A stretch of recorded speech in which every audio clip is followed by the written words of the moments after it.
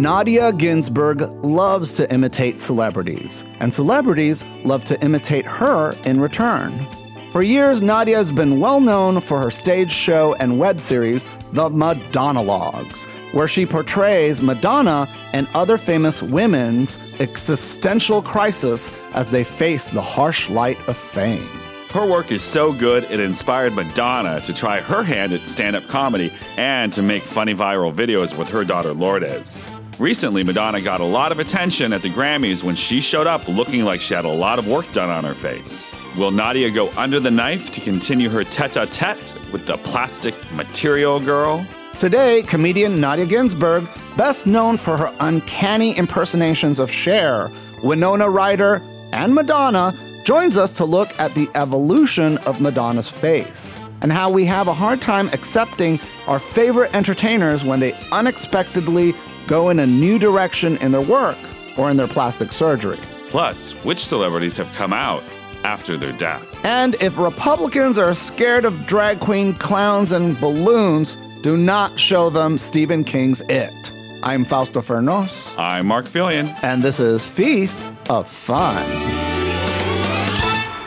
Attention, LA folks. Attention, LA folks. Be sure to catch Nadya Ginsburg's Cher-a-Okie, a karaoke show hosted by Cher, this Tuesday, February 21st at Casita del Campo in Silver Lake, Los Angeles.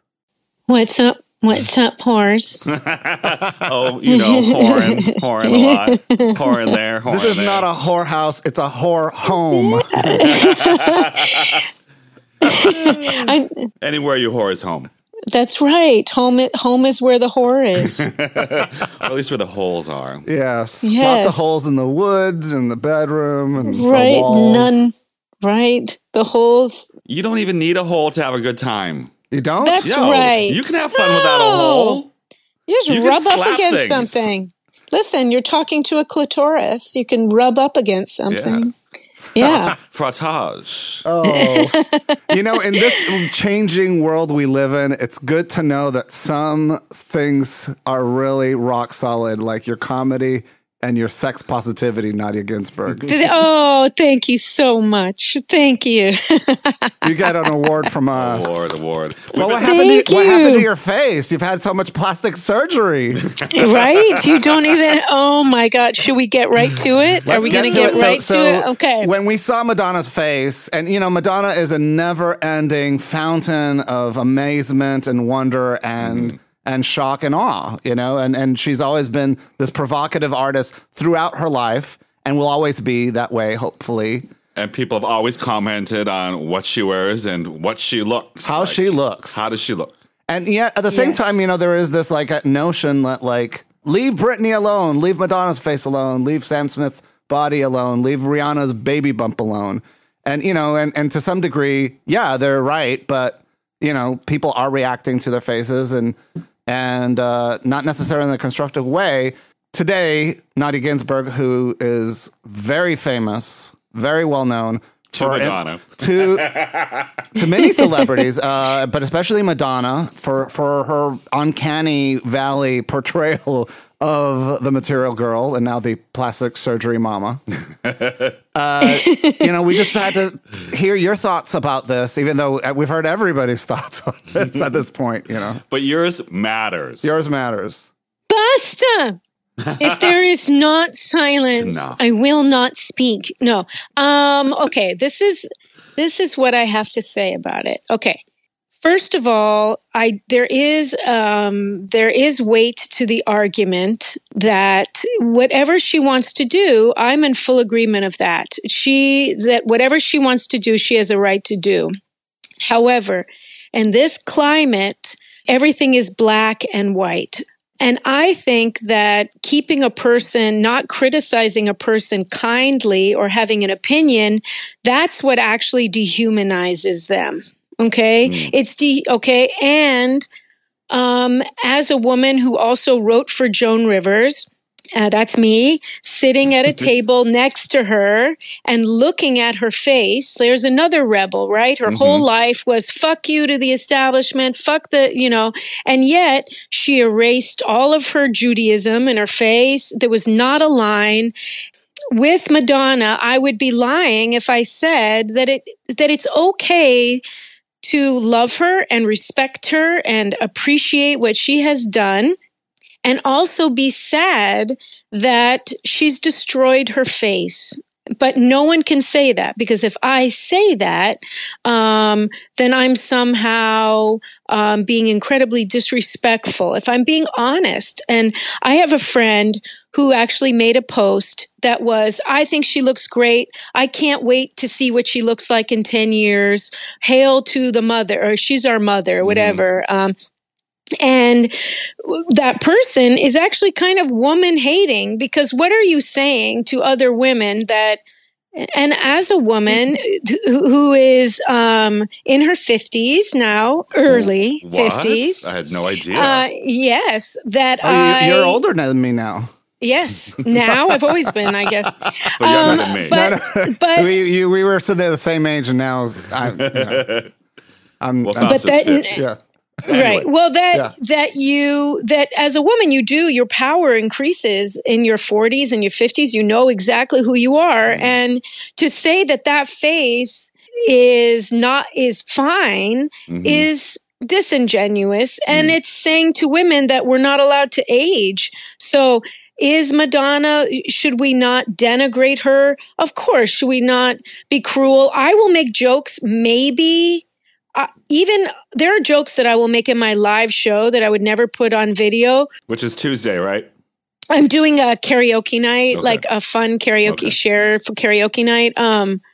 But I would never make fun of her face. It's just cheap. It's not funny.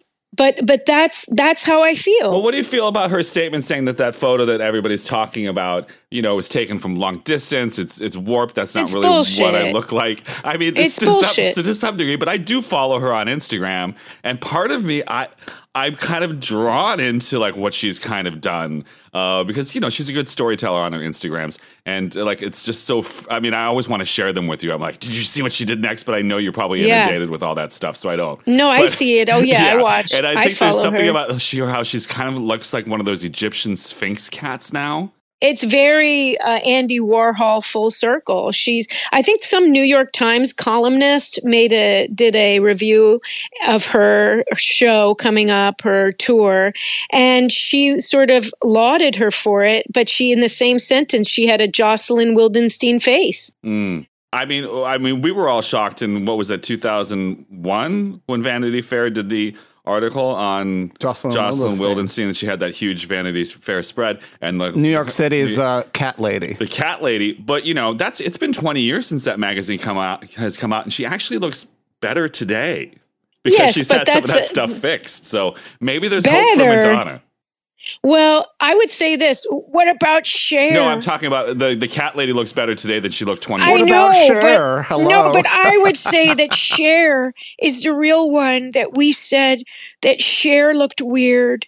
And now she looks fucking normal. Yeah. I mean, her face looks great. Yeah. Right? I would say more like Jocelyn Wildenstein still is it's still, like, bless you. Well, that's why they call it plastic surgery, because plastic is malleable, molded. You can mold it. Well, so if you mold it one way, hold on you a can second. mold it another. What? So, there was a drag queen that used to get plastic surgery to look like Joan Rivers.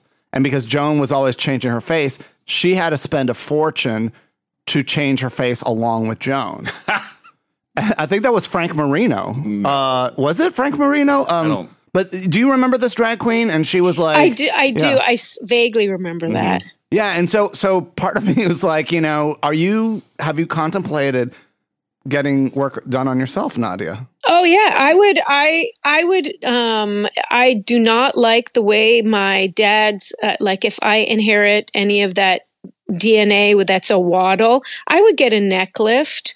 I would get, I've always toyed with taking the bump out of my nose. That's different than there's a great video I will send to you that it goes into extreme detail, it kindly and factually, without judgment, everything that she's had done. And what it said is, it's fat transfer. It's this thing of taking fat and putting it into your face, and then the fat moves like.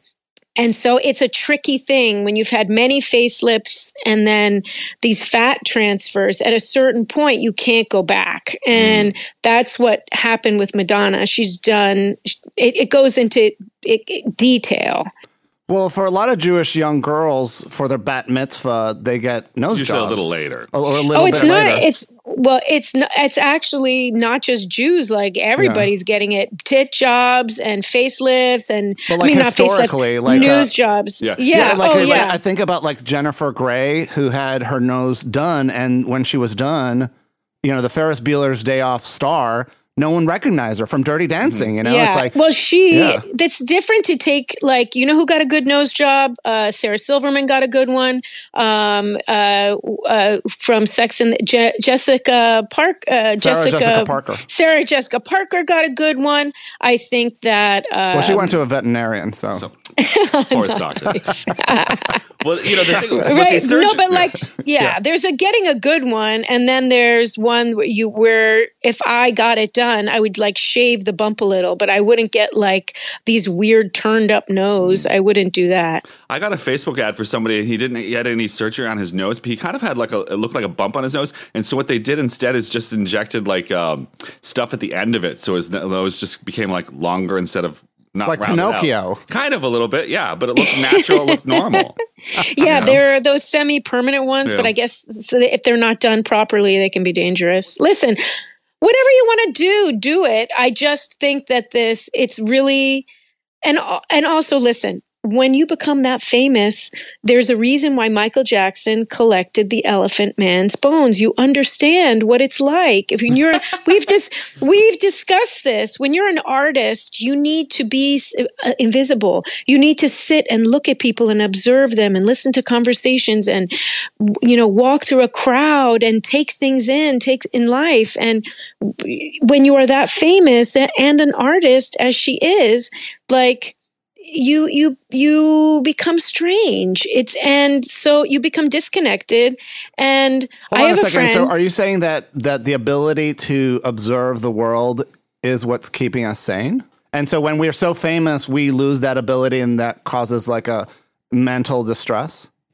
Yes. Also, every artist vacillates between I'm the greatest gift and I'm a piece of shit. And you have survivor mentality. You have a survivor's guilt that you made it. And you're, as an artist, you're always, I talk to Jackie Beat about this all the time. When we used to write for Joan, every week we get the pictures at the beginning of the week, and you'd have to look at some boring celebrity and try and find a way to make this funny. And you'd get the pictures, and every week we would both say that we would say to each other, this is the week everyone finds out I'm a fraud, and I'm not going to be able to do this, and I'm not going to make this funny.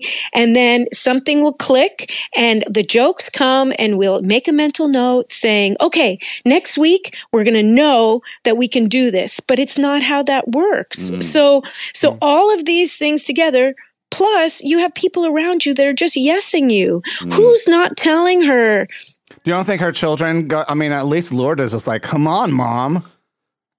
I know Rocco's saying all kinds of things to her. Who knows? Who knows? He's like, Mom, I need $1,000 for a new skateboard, Well, speaking of which, there was a TikTok I saw that this woman who uncovers celebrity gossip, that Madonna recently had to pay $2 million to shut someone up because of a sex tape, a Lola sex tape. No way. Yeah, I'll send it to you. Oh, wow.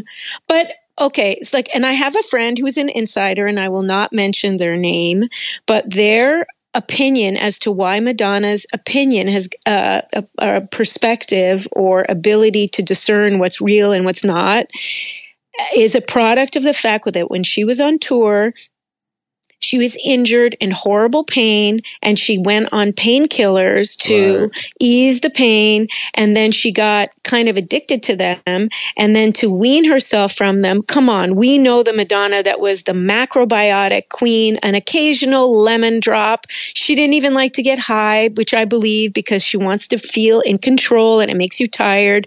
To us seeing her with all this alcohol. And I'm telling you, when you go through menopause, like your brain changes. And his opinion is that the combination of the pharmaceutical drugs and the, I'm sorry, it sounds cruel, but like pre-dementia, and then having all these. No, it's true. If you listen to neuroscientists, they'll tell you our brains do start to change. Okay. For sure. That doesn't mean she's not incredibly intelligent or a brilliant woman and all of that. But come on, you can't say that she's not lost some critical thinking or judgment or judgment. When people age, we go through two deaths: the death of the person when they physically leave this world, and the death of the expectation of what we wanted them to be. And like I was looking at Madonna at the Super Bowl with Nicki Minaj and MIA, yeah. And I was like, oh, it's so beautiful to see this like sex icon going older. She had jowls. People were making fun of the way she looked back then, though, too. Yeah, but she was aging, and we could see an older woman, being and Cleopatra. It's beautiful. Yeah, it was so beautiful, and it was kind of like the last great hurrah for Madonna before, the changes that she is now. And I'm wondering, like, as somebody, she was very public about human growth hormone. Why isn't she doing like estrogen replacement and testosterone replacement? Yeah. Oh, I'm sure she is doing estrogen replacement. And if you have any female listeners, I just want to tell you that my mother had ovarian cancer, and a lot of women were taken off estrogen because of a study that was done that was all completely wrong, and that actually going on hormone replacement it protects you from Alzheimer's, from heart disease, and breast cancer. Okay. Yeah. So I'm sure she has the top of the line gynecologist she's doing estrogen and progesterone. I'm sure she is. Yeah, it's usually like a little cocktail. I think we have some women friends who take it's a combination of estrogen, but also a little bit of testosterone in there as well. Yeah. Sometimes, or progesterone. I'll tell you right here on the show, my life is much better ever since I transitioned. I mean, because before I started testosterone replacement therapy, like I was basically like, at near zero levels, and I was just like depressed and had low energy, and it's like it was impossible to put on muscle at the gym, and it's like ever since I've made those changes, it's like my life is completely better for it. Yes, and this doctor recommended that people in their 20s, whether you are a female or male or trans, that you should get a baseline hormone test so that you know what your ideal hormones are in your 20s and 30s, so that when you do get older, you'll know what is normal. And I just hate that all of this stuff is so, especially for women, it's so mysterious. Like no one talks about it. It's so shameful. This idea of aging is a crime. Like it just occurred to me the other day, like as I look in my face, and I think I have good DNA from my mom and dad, but it's like, it's crazy how you're like, it's okay to age. Do you know what I mean? It is okay to age, but but pain and suffering is scary. It's also like being rejected by people is scary. And there is ageism. Yeah. I mean, it's like, think about like, Leonardo DiCaprio dating young women or, teenagers.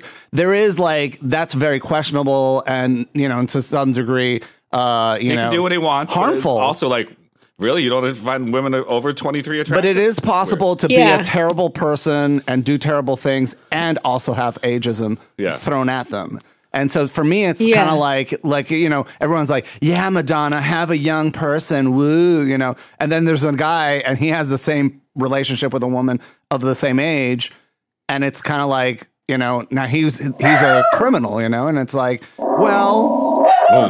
You know, Sorry. and part of me is like, look, I he's love dogs. exploiting that age dynamic, and it's not the same for a woman to date a younger but young man. sweet pussy is real good, Fausto. I know you've never had it, but not to say the older vagina isn't. I mean, what do you think of the negative reaction to Leonardo DiCaprio dating systemically dating young Brody, women? Shush. I will say, sorry, my little baby Brody dogs. I will say this: I'm about to. I'm going to launch my cosmetics. Back to my mother's cancer. It's a laugh a minute. But when my mom found out my mom had cancer 11 years ago, and she's still with us. But I was on a dating website, and as a woman, you always get hit up by younger men. Mm-hmm. And I was very dismissive, and I was like, you know, what am I going to do with these younger guys, whatever. And when I thought my mother was going to die. It was like stage 4 overnight, and the floor dropped out from under me. I know all you listeners will understand who've been through it. And I was like, what? Life is fucking meaningless, whatever. There's this young guy. I'm going to fucking go out with him. And we went out on a date and we fell in love. He's 20 years younger than me. We dated for 6 years, and we've been not dating now for 4. He is my best friend. Aww. And it was very interesting. Some friends, Jackie B, was like, "What are you think? You think that these gay men that are my friends that are always championing? Why can I say that? Championing women were like." Yeah, celebrating. They were like, you know, what are you doing? They were critical. Like, I guess if it's J-Lo or Cher or Madonna who have a lot of money, but like if I don't have the same kind of money they do, what the heck am I doing? And to me, and even friends said, "Oh, what do you talk about?" And Max, my ex-boyfriend, is so smart, one of the smartest guys I've ever dated. And what I found was it was really interesting to get a different perspective from a different generation. And they even said for longevity, one of the things you should do is be friends with younger people. Mm-hmm. You have a younger perspective, you know? And we're going to do a podcast called the Harold and Modcast. And we're like we used to date, but now we're the Jerry and Elaine of podcasting. And we talk about things from a generational perspective. But so wait a minute. So who's the young one in the relationship? He was 20 years younger. And so, and I have to tell you, I'm single, but the men I'm sleeping with are younger, and they are very happy with my pussy. They are very happy with my pussy, and I can't get them off my jock. So, and the guys my age on dating websites, they all want to fucking golf and retire, and maybe it's because I'm an artist. They don't take care of themselves, a lot of them, you know, and it's it's just their spirit. Like, I don't know, if you're healthy, I don't mind a little extra fat, whatever, but it's like your attitude towards life. So about Leo, I think I've loved all ages. When it's like a guy, when it's just young women, to me, it's like, and he's a smart guy. Don't you want to me, it's that he doesn't want to be with an equal, that he is in control. I'm sorry. When you're older, you're in control because of your life experience. You're the teacher. And that's why ultimately our relationship couldn't last, because I didn't want to ultimately be a mom figure. That I found that's what I became. I wanted to be with someone who could teach me something or had my life experience. But he's my best friend. So he's my family. Was your romance like a Harold and Maude romance? Because I absolutely loved that movie. You know what? It was, we were really, I never thought of his age. No, I never thought of his age. Like we just became best friends and it just clicked, and I still run all my comedy by him. He was a musician, and a painter, and we compose music together. We love to create things together. I know his whole family and I are friends. And one really interesting thing I learned was that because I knew ultimately we weren't going to grow old together. That was always in the back of my mind. Well, yeah, you would, but he'd be young. Yes. But it really taught me to be present, to say, okay, I can't control the future, but I'm going to be here with this person who loves me and who I love. And anyway, is that the message from the movie? Because we watched that. They showed us that movie, and we had a class in high school called Life Class, and I was kind of surprised that they showed us that movie. Because they really, that's they crazy. showed us that movie because it was like it really does show you that importance of you don't know, people could be gone tomorrow, and so you have to really love the people who are around you and make every moment count. And if you come up with a hit song, disavow disown it, and convert to radical Islam.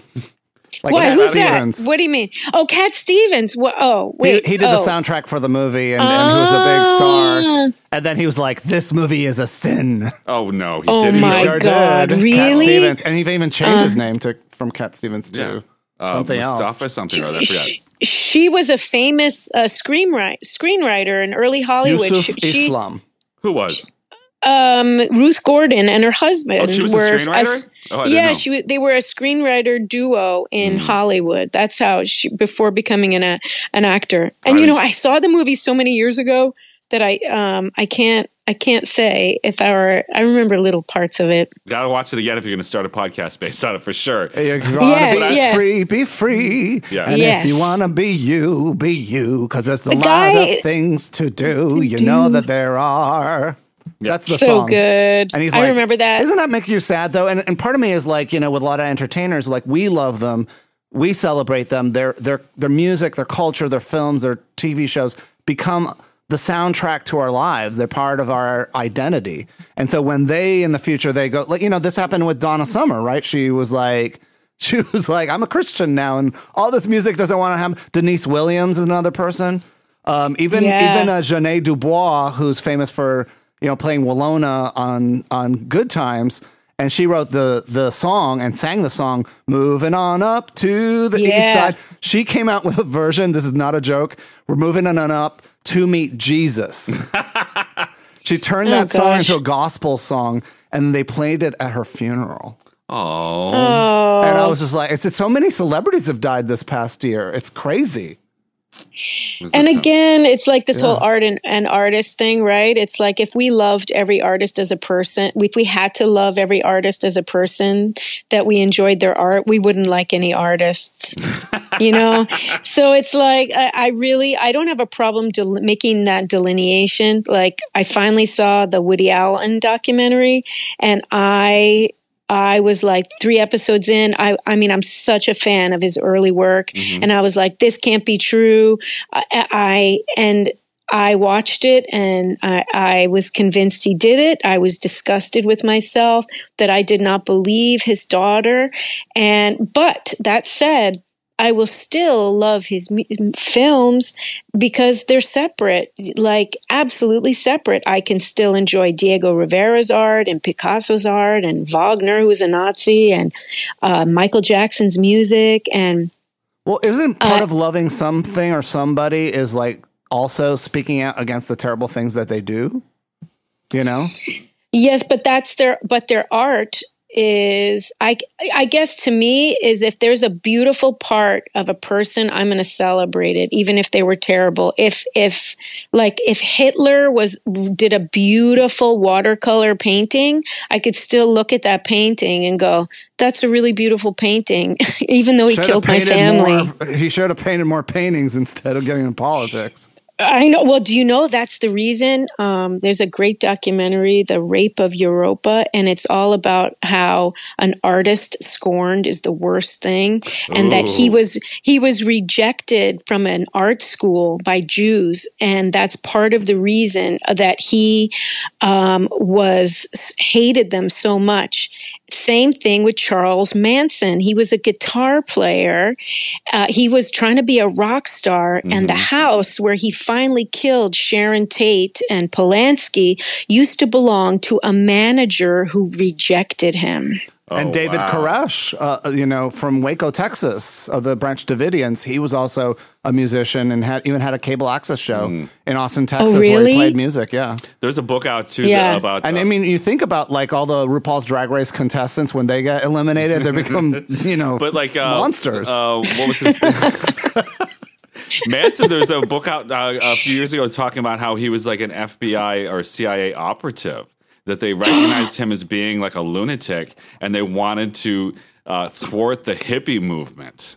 And so that they enabled him. Because, like, if you see him, like, how did people fall for him? Like, it's just wild, you know? So he was propped up. It's weird. It is fascinating how people just will follow a cult leader. And go ahead. Were you going to say something? Oh, I just kind of wanted to touch on all these amazing artists that just passed away. And it feels like everybody's dropping dead. And, you know, with Madonna, I was like, I'm glad at least we're able to talk about things Madonna's doing as opposed to like Madonna dying unexpectedly at a young age. Well, that's one of the things that I brought up too. Is like I was thinking because, like, you know, Madonna's a dancer, and like you said, she was macrobiotic diet. She's under physician's care. She could live to be 104. So do you really want to? Could you really want to, if not longer, spend the next 40 years complaining about Madonna's face? I could. Right. Yes. At least writing jokes with Nadya about it, you know. Oh my gosh, it's such a complex issue. It really is. It's so interesting. I mean, just to point to the listeners, you and I and Mark have been talking about Madonna's face for now almost 20 years. I mean, you made The Worm in 2007, I think it was, right? That sounds right. I think YouTube has it listed as 2007, but you may have put it up in 2007. Who knows? But I think that's what drew us to you. That's how we found out. That's how we found you, and we were just like, who is this amazing artist? And I've been thinking about you ever since Halloween because Heidi Klum dressed up as a worm for Halloween. And I was just like, this looks a lot like Nadya. That's so funny. You know, a lot of people messaged me when I saw that and I think there at the time when we did that video, who was the gay fashion designer? That's a redundancy, but who killed himself? Oh, God.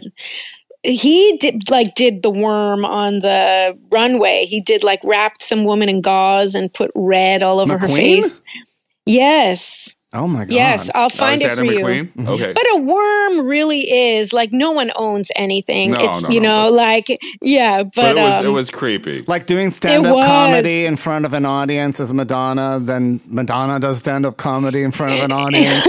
Or maybe having a conversation with your daughter, truth or dare style, then Madonna does the same thing. Or how about, I mean, I could go on and on about the way that celebrities imitate you and you imitate them in return.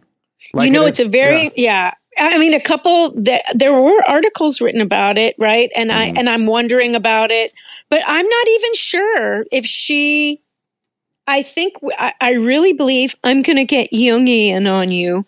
Carl Gustav Jung, believed that our brain as an organism, evolved, and it's why we all dream of universal symbolic imagery. And in every religion and race, even their stories it's always the woman. The ocean is feminine and the sky is masculine. It's because we're all primates and we have a collective unconscious. So whether I was copying Nadya Ginsburg or she was inspired by me, it's that we're all connected. That it's actually, and I'm joking, but I'm not. Well, in the sense that we're talking to Madonna now, by proxy, right? It's like we're all there. There is no us, you and I. It's us. It's HIV, not HIV. It's hilarious. AIDS is hilarious. I've been milking HIV-larious. H-I-larious. Yeah. We've been making that pun since Victoria Lamar was on our podcast 20 years ago. And no shame. Yeah, and then they were like, Will and Grace then borrowed that joke, and they were like, H-I-larious. And I was like, no, it's HIV-larious. and that's the thing about in writing stuff, and from this experience, it's like sometimes it's really hard to not get cryptomnesia. Cryptomnesia is when it's a lift something, but you're not conscious of it. Yes, because we all do. I think Amy Schumer got accused of that, and I thought that was very unfair because that's what a joke is. You laugh because you're like, oh, I've thought of that, but no one's ever said it. Mm-hmm. Yeah. So it's a shared experience being a primate on this crazy planet. And that's what we are. Well, and so, I don't think a lot of times when people are accused of stealing, it's just because you both thought of it. Mm-hmm. Well, it's like I said to Fausto, I think, was it this morning? I think I said to him about these Republicans. Republicans are mad at drag queens, right? And which are basically clowns. They're also mad about balloons. And so it's like, spy balloons. Spy balloons. Please don't tell them about Stephen King's It, because that will really freak them the fuck out. Put the two of them together. The Daily Show did a very funny thing. I think it was Sarah Silverman, where it did a clip of Fox News, and it's all about them getting angry. It was like one after the other. This is really going to make your blood boil. You're really going to pull your hair out about this. Get ready to get really angry. It's like, because they're angry about the march, and she didn't say this, but they're angry that you can't stop history. You can't stop the flood, the greatest voting in an off-cycle election of young kids, all voting pro-equality, pro-immigration, all of these things. You can't stop the flow of time. And so you're angry. Mm-hmm. You're angry that beautiful, intelligent, elegant family was in the White House. You used to be able to wake up every morning and go, at least I'm not a black person. I'm better than a black person. And then you had to watch that family in the White House. And there were more guns purchased during Obama's administration than any administration. They're mad. But and now your haters, Nadya, are going to take that clip and look what Nadya Ginsburg said. Well, listen, that's the bonus of only being famous for Madonna. I don't have a lot of people who are going to pick up on it. But no, like, you know what I'm saying? The anger was very interesting that they're mad about everything. Well, if you think about impotent rage. The law of trying to make drag illegal is really like, if you look at the words of the law that they're trying to propose, it's not, if we tomorrow stopped all drag queens from reading books to children in public libraries, it'd be like that's another thing. 10 people wouldn't be doing like it doesn't happen very often, right? But what the law really does, it makes it illegal to be trans for adults and for children. And so, for example, like, an 18-year-old in high school showing up as the gender that they identify as and not the one they were assigned to at birth, then puts them at risk for being incarcerated or into legal trouble because they're impersonating somebody else and therefore they're putting children at risk. And so this law is really sneaky because it's really targeting trans people, not drag queens. And how do you wield it? You know what I mean? So I present as a guy. So what happens if I just decide one day I'm going to walk outside in a brassiere? Am I going to jail? It's like, Halloween is over then. Well, you are for calling it a brassiere. Oh, hey, how do you feel about the word? You're not even French. How do you feel? Wow. How do you feel about the word panties? Do you say the word panties for underwear? I don't understand. I love all words. It's the universally number one word that people don't like, panties. I do not mind more panties. Than moist? Moist, I think of a cupcake and I want to eat it. I do not think of the moist is bad. Jackie Beat and I agree that the word we do not like is turd. Ooh. It's not a good one. But you know what I think? You know what I think? My Italian mother, when my sister had a baby and they were like changing the baby's diapers, my mom got very upset. She's like, "We don't say poo poo. We say caca." And I was like, okay, Mom. All right, Mom. But she got mad at poo-poo. But the that was offensive. But the right is caca. Wanting to make being trans illegal. Yeah. That's what it is. This is what I think. Yeah. This is what I feel like we should have a million drag march. I think families, men. It sounds funny, but no. Like we all, fathers, mothers, children. We get in drag and we march to the Capitol. I'm not even kidding. Like, what are you going to do? Put me in jail? Yeah. Like, enough is enough. And again, yes, it doesn't even have to be good drag. No, booger drag. It's It the could be like worse the Wigstock. better. The worse is better. The worse the better. No, but your point about trans people, I was not aware of that, and I did not think of that, and that's heinous. But it is also affecting people's livelihood. What you're not going to be able to put on a drag show, and you shouldn't be able to affect someone's livelihood. It's freedom of speech. Well, the law is not to make it illegal to dress up in drag. It's to do it in front of children. And the thing about it is, if you're in a public space, then you can be arrested, right? So if you're doing drag at a park, or if you're doing walking to work, but more importantly, if you're trans, and if you go to public schools today, everybody's trans, everybody's queer. Everybody's non-binary. You go to Lollapalooza, like this generation, the kids are all right. All the young men are like, they wouldn't be caught dead. They wouldn't be caught dead. No, I work with kids. Yeah. I work with kids, and they are in low-income neighborhoods, in societies, not where it's on the DL. And they don't.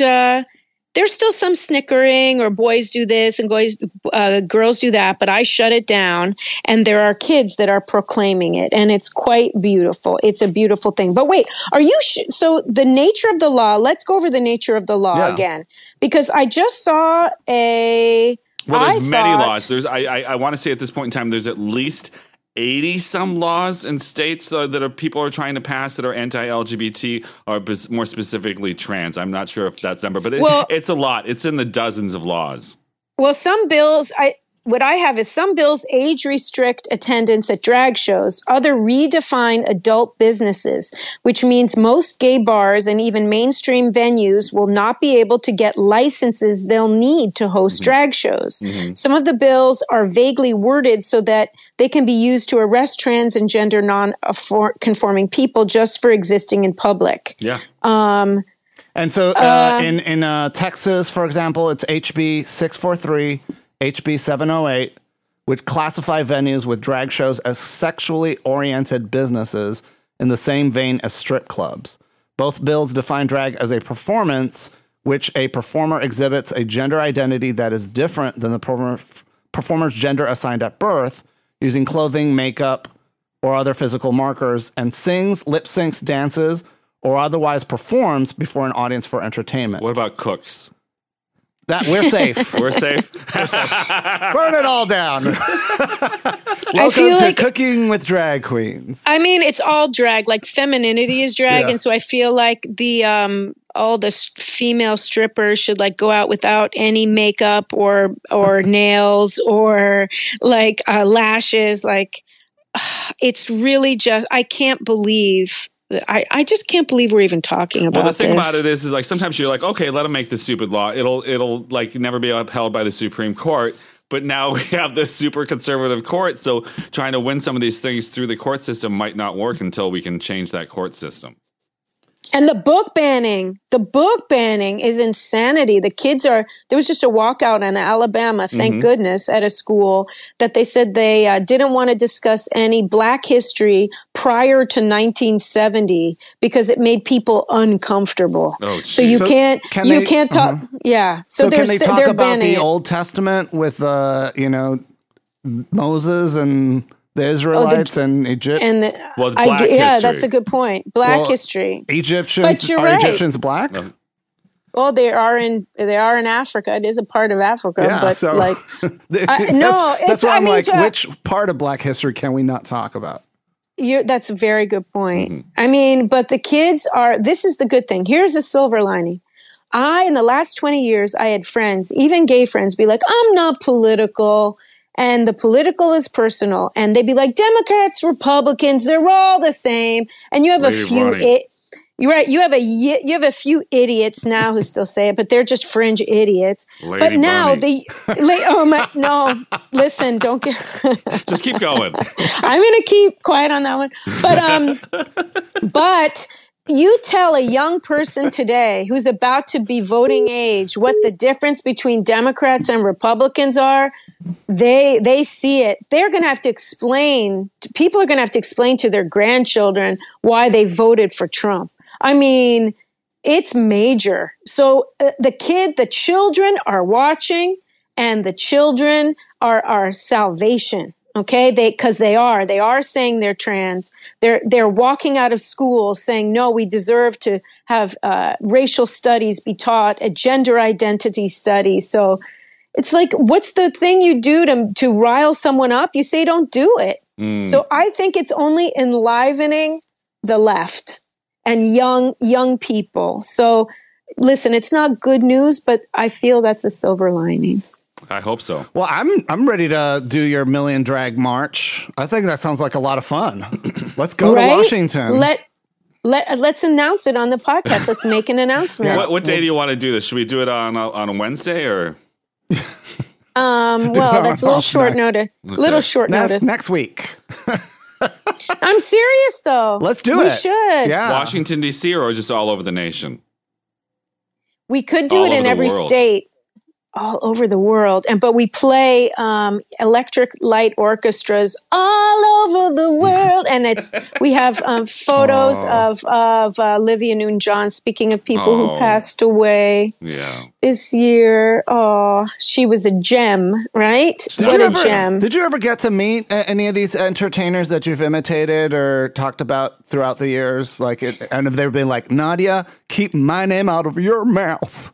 No, my big hang up now and is why I pulled back on the Madonna stuff. And I think we've talked about it is comedy has to be cruel. And I also didn't believe in my own power as a person. I thought, I'm just this regular person. How could I hurt the most powerful woman in the world? Until I realized that Madonna isn't fearless. She's just courageous. She acts in spite of her fear. She's a person.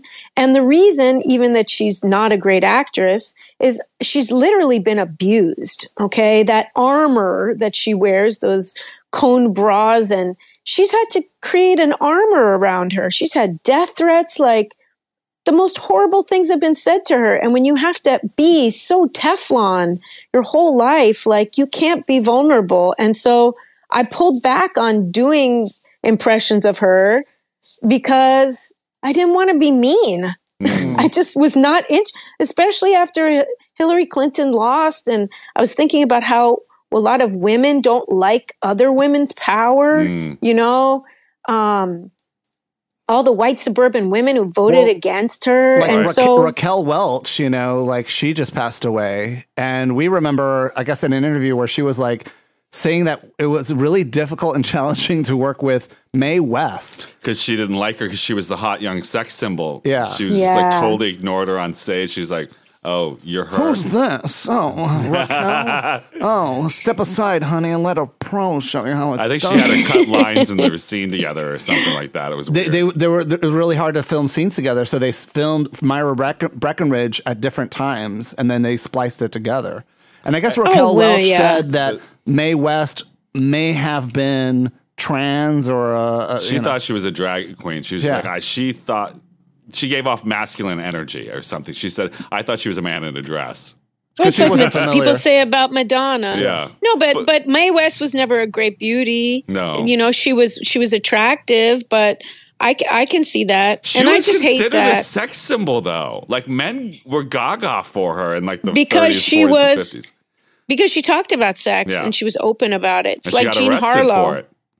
Oh, I didn't know that. Yeah, she got arrested. She got arrested for her one of her shows called, I think, Sex, and she went to jail for it. And what did the judge said? She's just like, I'm going to hold you in. You're in contempt of court. She's like, really? I'm trying hard not to show it. She always had some real good lines, and she based a lot of her act off of a drag queen. And meanwhile, Raquel Welch is like, talk about me, hello. So, Raquel Welch, she is, I believe she was Colombian? Bolivian. And American, I believe, yeah. Yeah, so what a beauty. Latin America and through my father's generation, Raquel Welch was a sex symbol and inspired so many beautiful songs, including Querube. Which is about the feminine power of a woman's beauty. Ooh. Well, I think, for us, people keep mentioning 10,000 BC, the movie she was in, but I think for a lot of queer people, we remember Myra Breckenridge more than anything, even though I think that movie kind of tanked her career because it did so poorly in the box office, but it was just such a weird movie. They say the book is really good, but I haven't read it. And about like women not being nice to women, I think it's why gay men and straight women get along so well, is that it's the same. It's like gay men are not nice to other gay men and women are not nice to other women. But when you have a straight woman and a gay man and you remove the sexual tension, the man shows such chivalry and love and protection, and you can freely shit and shame others together conspiratorially. But are you saying that because like when we're together, you feel like we're sort of like do we egg each other on? Yeah, are we like sort of Mean Girls? Is this our burn book? I think no. But you know how gay I'll in my circle of gay men friends, male friends, they'll be like, oh, that guy's so great, and they're like, not really, and then they tell me how catty they are with each other, but a gay man's not competing with me. It's the same way like women were bred to compete with each other. You know, I even think all this face work stuff. I told you, my dad said that once. He goes, you never see a construction guy going, hey, get a load of the purse on that one. Why do we buy these fucking stupid fucking Birkin bags that, by the way, are so fucking stupid and they're not even interestingly shaped. They're so dumb.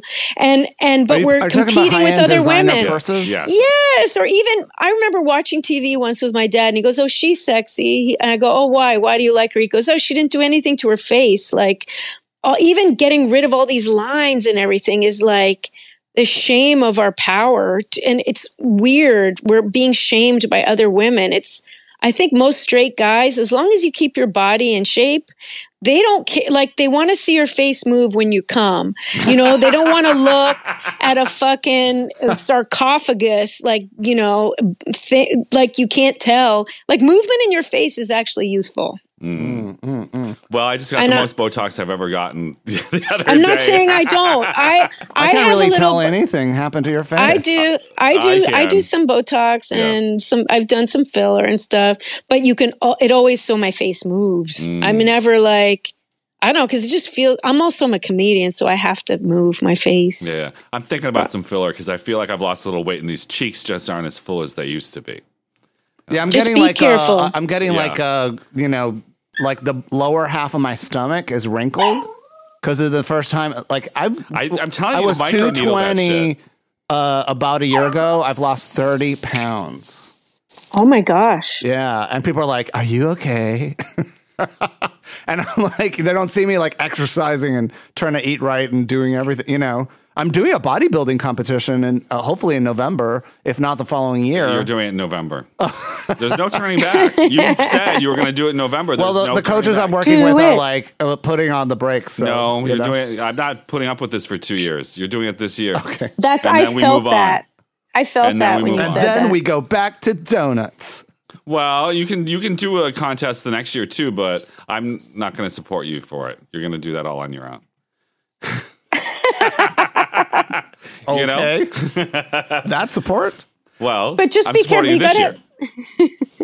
But you just can't turn. You can't turn out like Burt Reynolds. Like, you can't waste your guys. I think too. Like, men look sexy when they have some like crag in their face, and I don't know. But, in 10 years, you're going to look back at your belly Dolly and be Parton, like, what the hell? And Islands in the Stream. Kenny Rogers, you know, and it's like, you know, do people really talk about Dolly Parton's plastic surgery and more? They talk more about Kenny Rogers' face for sure. Yes, and I have some G on her. Oh yeah. Okay, what? Yes. There's G. Hot gossip. Come on, I'm young, I'm hip, I'm with it. I use the breeze. So the T is now the G. G is gossip. So anyway, there was a Mexican restaurant in Silver Lake where I live and was there forever called El Chavo.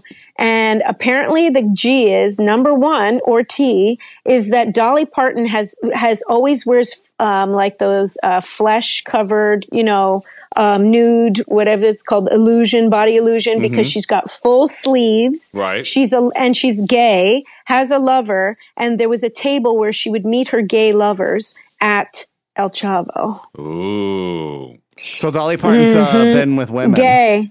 No, she's actually gay. She has a longtime lover, and the beard is the husband. Yeah, and they've been together for since the 60s. I think they got married in 67 or 69. Yeah, which makes sense that she doesn't, when they don't talk about politics, like I don't want to go there with she she's never good friends does. with Lily Tomlin. I mean, well, so can you imagine like having sex? Is this wrong? Am I doing something wrong though? Well, can you imagine having sex with Dolly Parton and she's like barking orders at you like, I want you to lick my puss.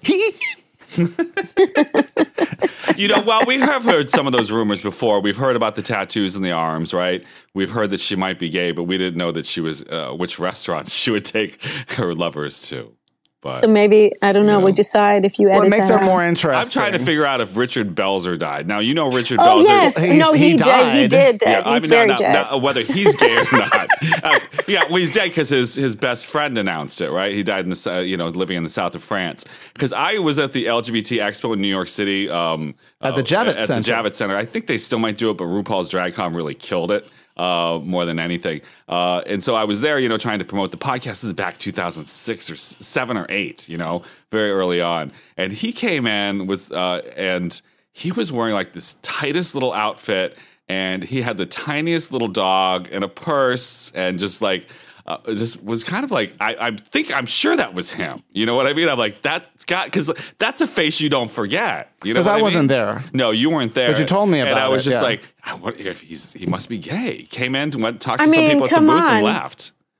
I mean, who cares? Best friend, south of France, no wife, tight pants, little purse. He was married twice. He was married twice, but the last wife was divorced like in the 70s or something like that, Okay. So, yeah. Who knows? Well, we got to get Detective Benson on the case. But when I was like looking, I was trying to find out that his character, that Munch character that they had on Law and Order, I think it started on like one of those other shows and then moved over to Law and Order. And his character has appeared on 10 different TV programs.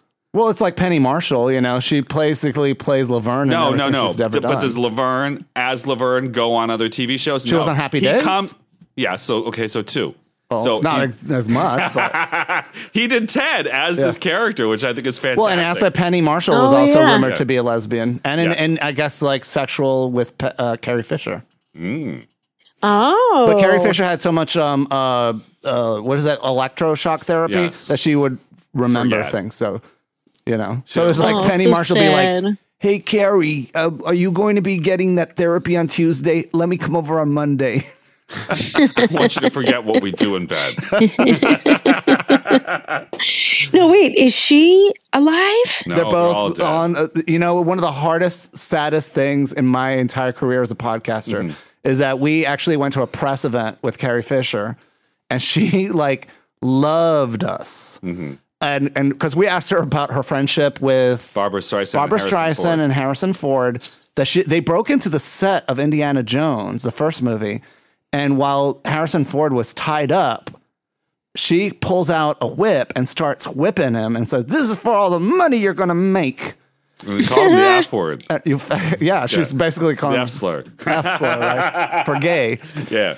And so, we asked her about that, and she's like, probably because there's a recording of it that was posted on the internet at the time. And she was like, she thought it was hilarious that we knew that.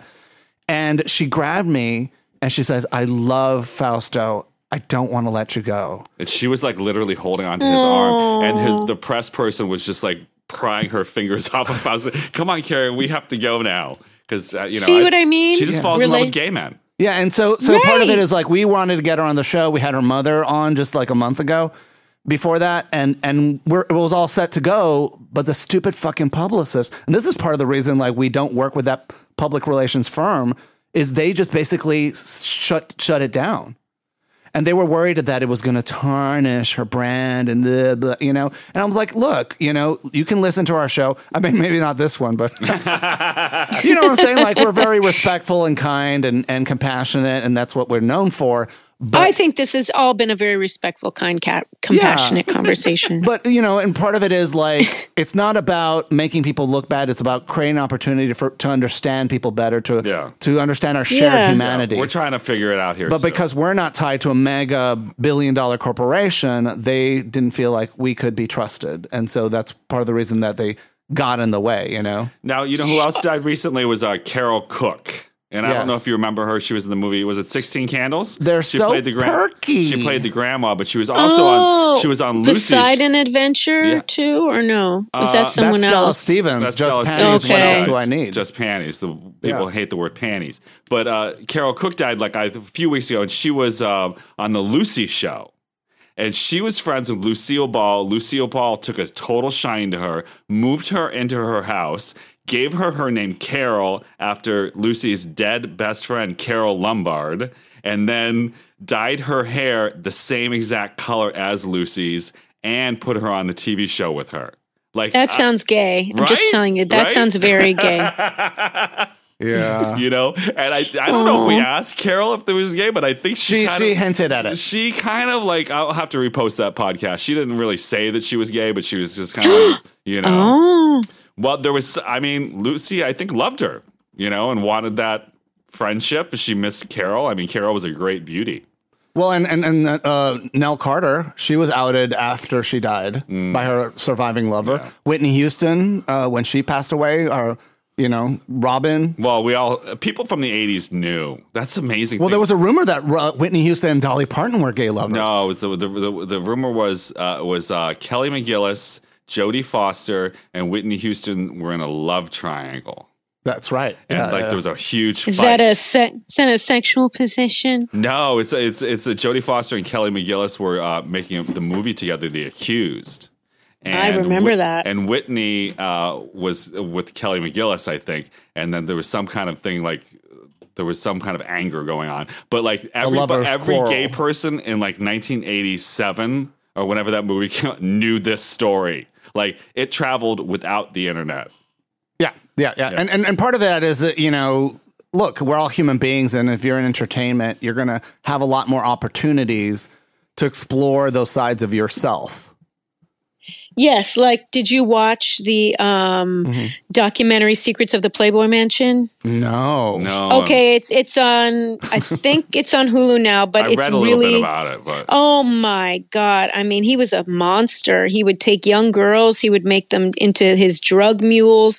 He was connected with the police and the hospital. If you were a platinum member of one of his clubs, you could basically take girls home and rape them. And then there was a cleanup crew that came, made sure that the women didn't go to the hospital. The police were all in on it. They were given positions in the corporation and told that they had power, but basically, and then he would put all these young girls on drugs, force them to make porn movies, and then he would keep a bunch of blackmail material on them to silence them. And it's speaking to your point. At one point, he's even in an interview being like, if you're in a candy store and you can have any candy that you want, eventually your tastes get weirder and weirder. So famously, this one porn star who was in through the green door or behind the green door pulls up in a limo. They feed lots of drugs to her and then they make her fuck a dog. Oh. And they filmed it. But we've heard this with listen, we all are gay, anyway, it really is all on a spectrum. Some gay men I know, Jackie Beat, is disgusted by the sight of a vagina. Mario's he thinks it's fine. And he was with a girl until he was with a guy. And then he was like, no, this is where it's at. Okay. Mm-hmm. I could be with a woman. I just love dick and I couldn't live with a woman. Well, good news for you. Dicks are getting longer. I saw that, but I mean, but it's normal that, But are they getting thicker? That's the real question, right? Where's the girth? Right? Where's the girth? Gotta have the girth. Well, it'll be both, I'm sure. I don't know. I'm not a dick scientist. I'm just an amateur. Well, they're kind of worried because they're just they might getting longer, but why? They think also, too, they just might be measuring them differently. They might be measuring from the taint instead of from, the top.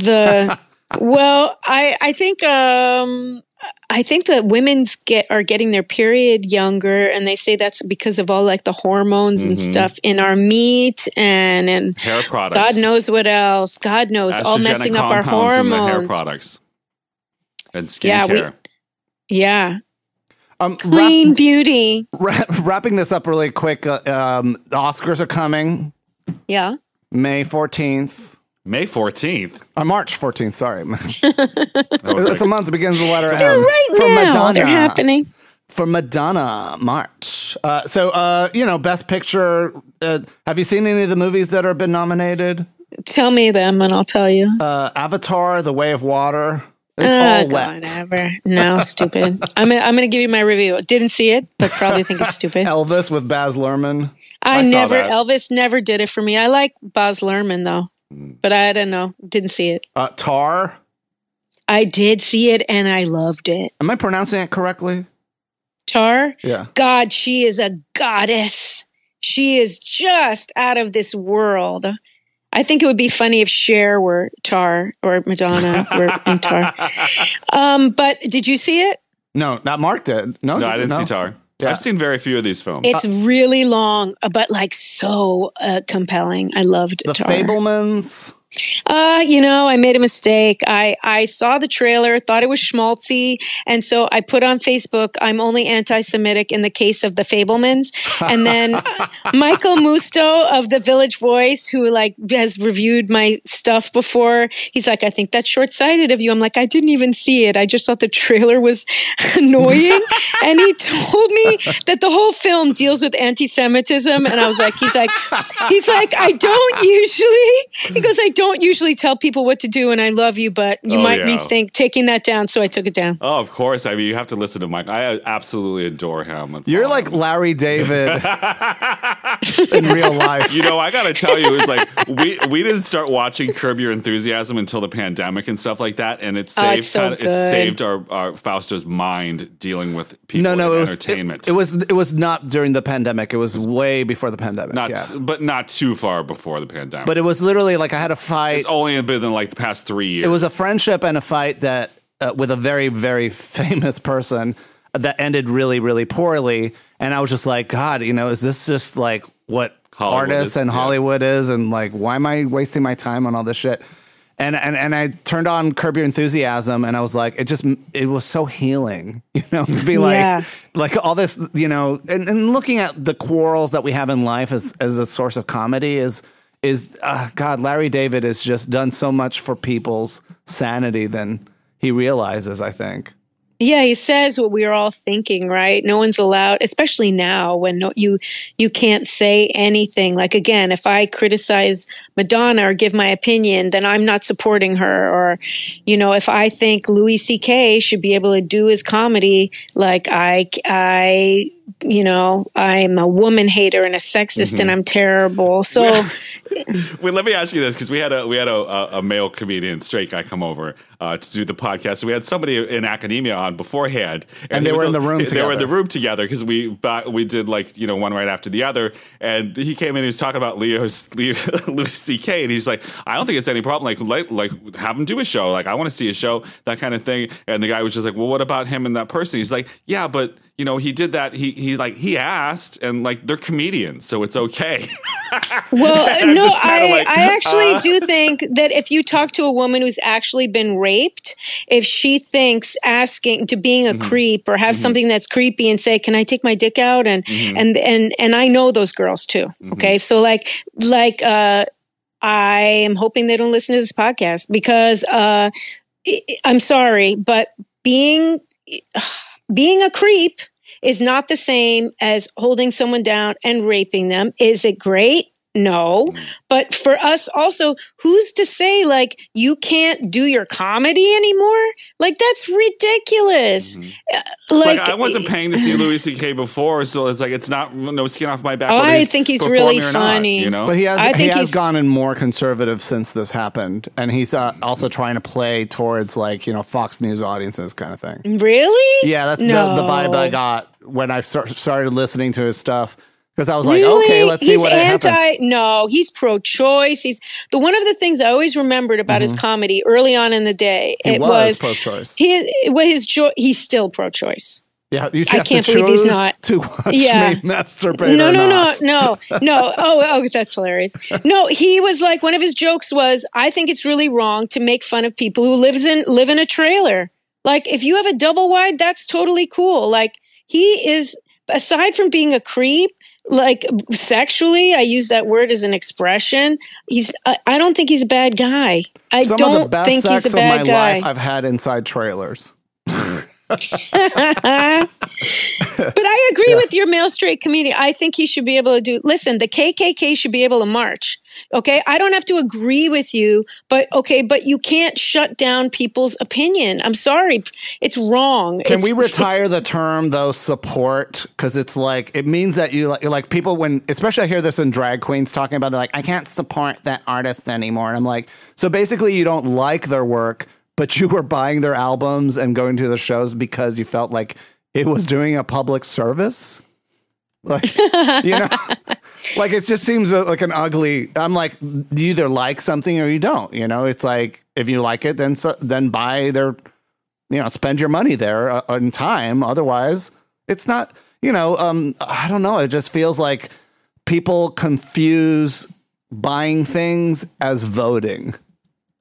Mm-hmm. And capitalism and shopping is not civil rights, so it's the term support rubs me the wrong way. Although it does, I have to say it is the good thing about capitalism in action. Like, I forget what was in North Carolina, they were trying to do the bathroom ban, and Bruce Springsteen and all these people said, okay, you're going to do that. We're not going to do our concert in your area, and they were like, uh-oh. So like, you can use money as a way to say, okay, it's a whole other discussion, but look at the whole Kanye thing with Adidas and stuff. So finance can affect someone, but I know what you mean. It's like, to me, the annoying part of that is like, what were you paying all their rent? Like, what do you mean support? You were supporting them? Yeah. Yeah. They were your sugar baby or something. Everything, Everywhere, All at Once is... Didn't see it. I heard it's great. Considered, no, but I want to. I'm a big fan of Short Round. So, the actor who played that in Goonies and in Indiana Jones, Temple of Doom. So he's made a comeback, and they say Daniel Kwan just shines in the movie. Amazing. I wanted to see it. Brendan Fraser's front runner for The Whale, playing an even bigger person than he is. Didn't see it. Did you? And a lot of like some people really love it, but other people are just like, it's very kind of like fat phobic, because it kind of opens the scene with like him masturbating and like eating. And they're like, I love it already. Not guilty of that. Well, actually, Costanza, who's actually Larry David, and based on Larry David is the Costanza character. Yeah. There was that famous episode where he wanted to do the 3 things he loves all at once: have sex, watch sports, and eat. And he found a woman, I think it was Lisa Edelstein, or was it? Yeah. I forget. So he's like, fucks the girl, and he's eating and watching sports at the same time. That's a very compelling opening image. I'm sort of like, I say yes to the Oscar just for that. Best actress, Michelle Yeoh, Everywhere, 30 All at Once. Got you. I think that she's the front runner there. Cool. And best animated feature, Guillermo del Toro's Pinocchio. I didn't see it. Did you? It's on Disney, right? I believe. Beautiful. No, it's not Disney. It's Netflix. Netflix. It's gorgeous. It's sit on my face. Let me sit on your face and lie to me.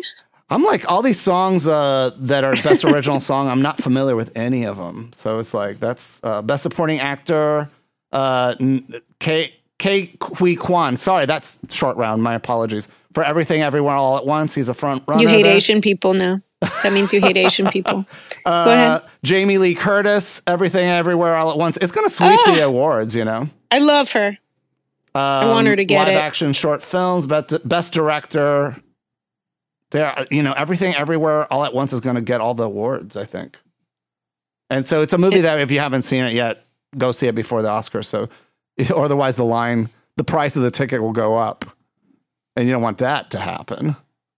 No. Oh, wait, so you guys didn't see it either? I haven't seen it, no, but everybody says it's wonderful. Movies. Jackie B didn't love it. Black Panther Wakanda Forever is a front runner for visual effects along with Avatar. Okay. Avatar getting pregnant underwater.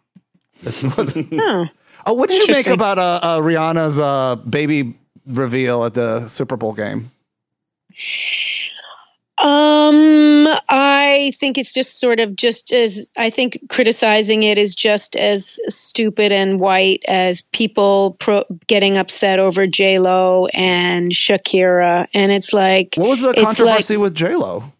Oh, that all these white soccer moms, it's too sexual and it's disgusting and kids shouldn't see it. And they're just jealous that she looks so beautiful at her age. And they're just, it's the hypocrisy of the sexuality, right? It's the same as these drag people, that anti-drag people that dress up little girls, 4-year-olds, like prostitutes and make them be in competitions, but no drag, right? It's okay to dress up a little girl like she's a hooker and make her compete for a crown, but you can't see a drag show. It's so stupid. So, I mean, yeah, they got upset that she smelled her pussy, right? Touched her pussy and smelled it while she was pregnant. It's fucking beautiful.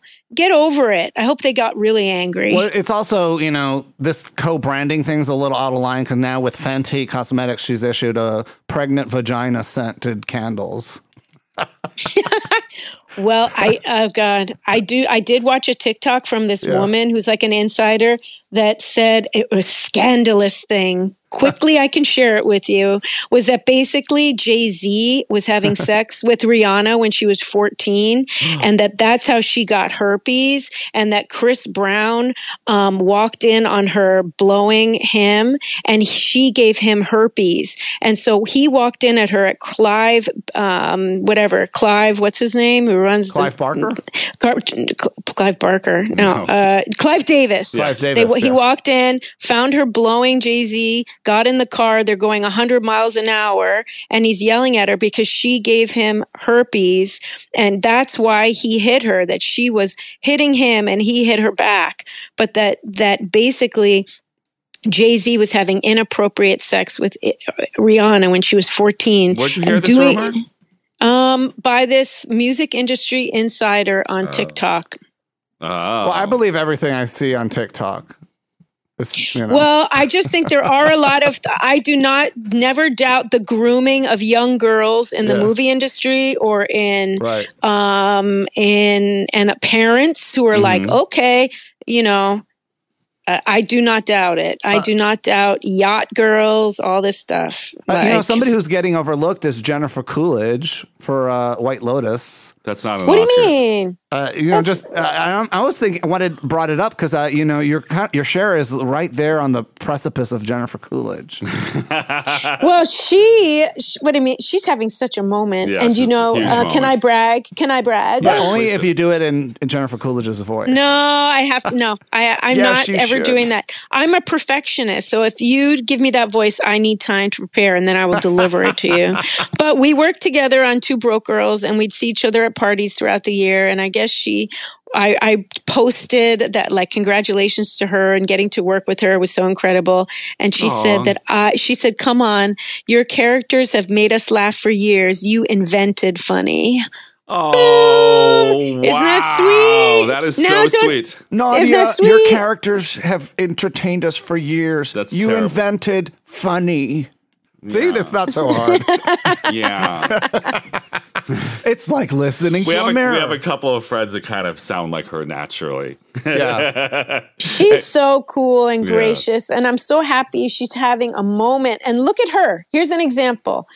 No face work, like women in their 50s, like having a moment. Her face is so beautiful. Like, what if she were just so embalmed? There were no lines, and she hasn't had a neck job or anything. And it's like, I think it's beautiful. I gotta say, it was like White Lotus because I just watched it recently. I binged it. You know, it came out like a couple months ago and stuff. And there was a lot of mixed reaction from it. People were like, "Oh my god, it's so slow, it's so boring." And that's why I'm like, let me wait. And so it really is a slow burn, but like everything's worth it with that last episode. You're just like, this is really thrilling to see it build up to such a climax. Well, Mike White's a genius. Yeah. And then The Last of Us, everybody's cooing about this like older gay couple who are, have beards and have been fall in love. I'm like, Mark and I have been here for 20 years in the but we're not surviving a zombie apocalypse. We might as well have with COVID. Yeah. And where's my strawberries? And you did trap me in a pit, so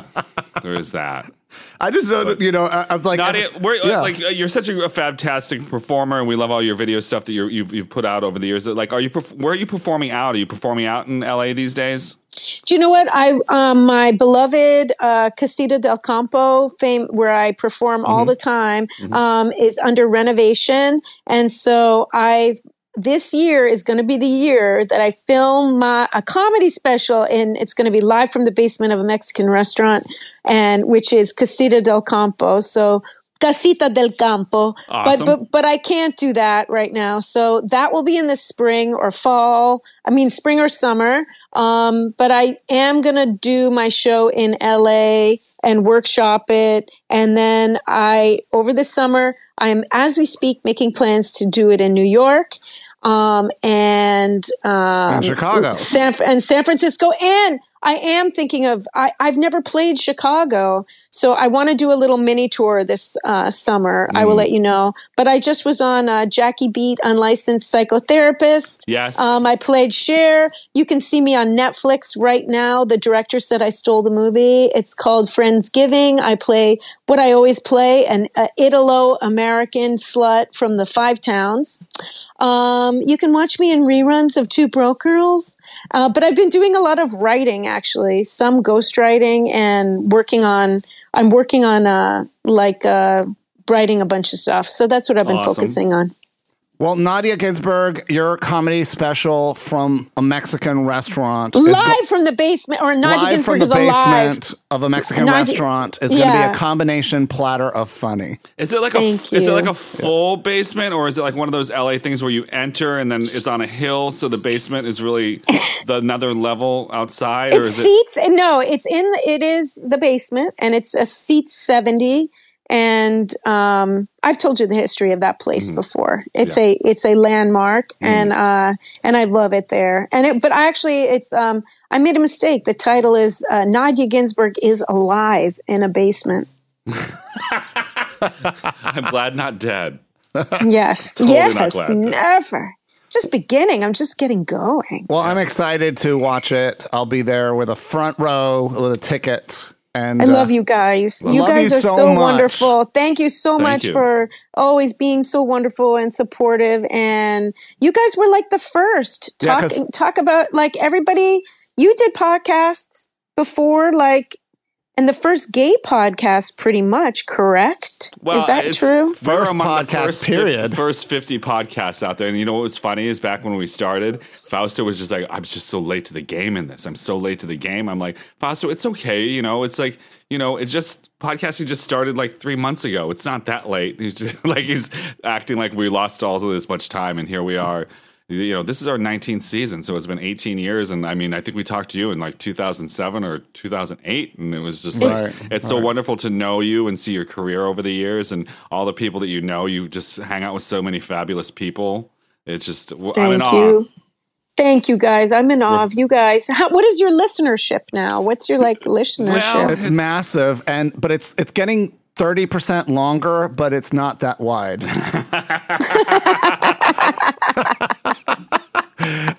The funny thing is, because we started this bodybuilding podcast, Let's Grow Big Together. Mm-hmm. And, I'm running into people that listen to that. Mm-hmm. And then we've started about 4 or 5 projects over the recent years, and each of them are kind of like silos. The audiences don't move around a lot. And so what's been really great is the Feast of Fun audience has really been supportive and encouraging in not just the guests, but in us to sort of explore our creativity and our interests elsewhere outside of this traditional scope of the show. It's kind of interesting how it really is like they're each kind of in their own silo. Like the people that might follow me on Instagram or Facebook are not necessarily the people that are listening to the podcast. For some people that listen to the podcast, they don't go on Facebook, they don't go on Instagram, they don't go on Twitter. They're podcast consumers. So it's kind of like they're just here on this channel and they might not even be watching anything on YouTube, which is interesting. But one thing that's like really great is, and we just had Levi Kreis, who was he's a Tony Award winning musician now, and he was a regular guest like you for many years on the podcast. And he stood there on stage in front of a crowd of on a gay cruise. On a gay cruise. Well, he was on the stage with Tom Goss and Matt Albert, who are both musicians that have come on the podcast. Because we do these live music sessions from time to time. It has been a while since we've done them because of the pandemic and everything.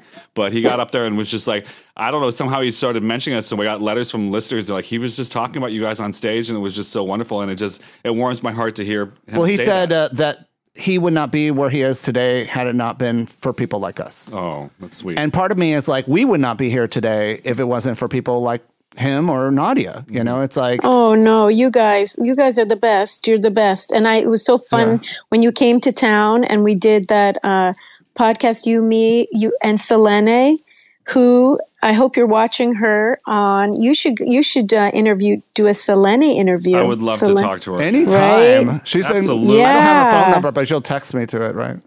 Yeah, I will. I will. Sure. No, I'll totally. She's my favorite voiceover actor. Was she in the Addams Family? She's on Mayans. She's on major character on the TV show Mayans right now. Their first. Also, I started watching that the first season. I'm on the first season. Yeah, she plays a badass matriarch. And that lead is so hot. Tell me she gets to ride him. She gets she got on a motorcycle with him. No, but she's like in cahoots with him. Like really? They have a lot of scenes together.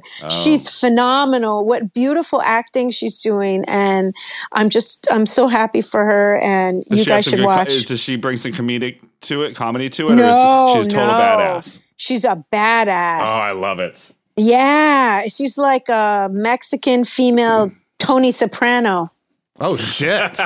Yeah.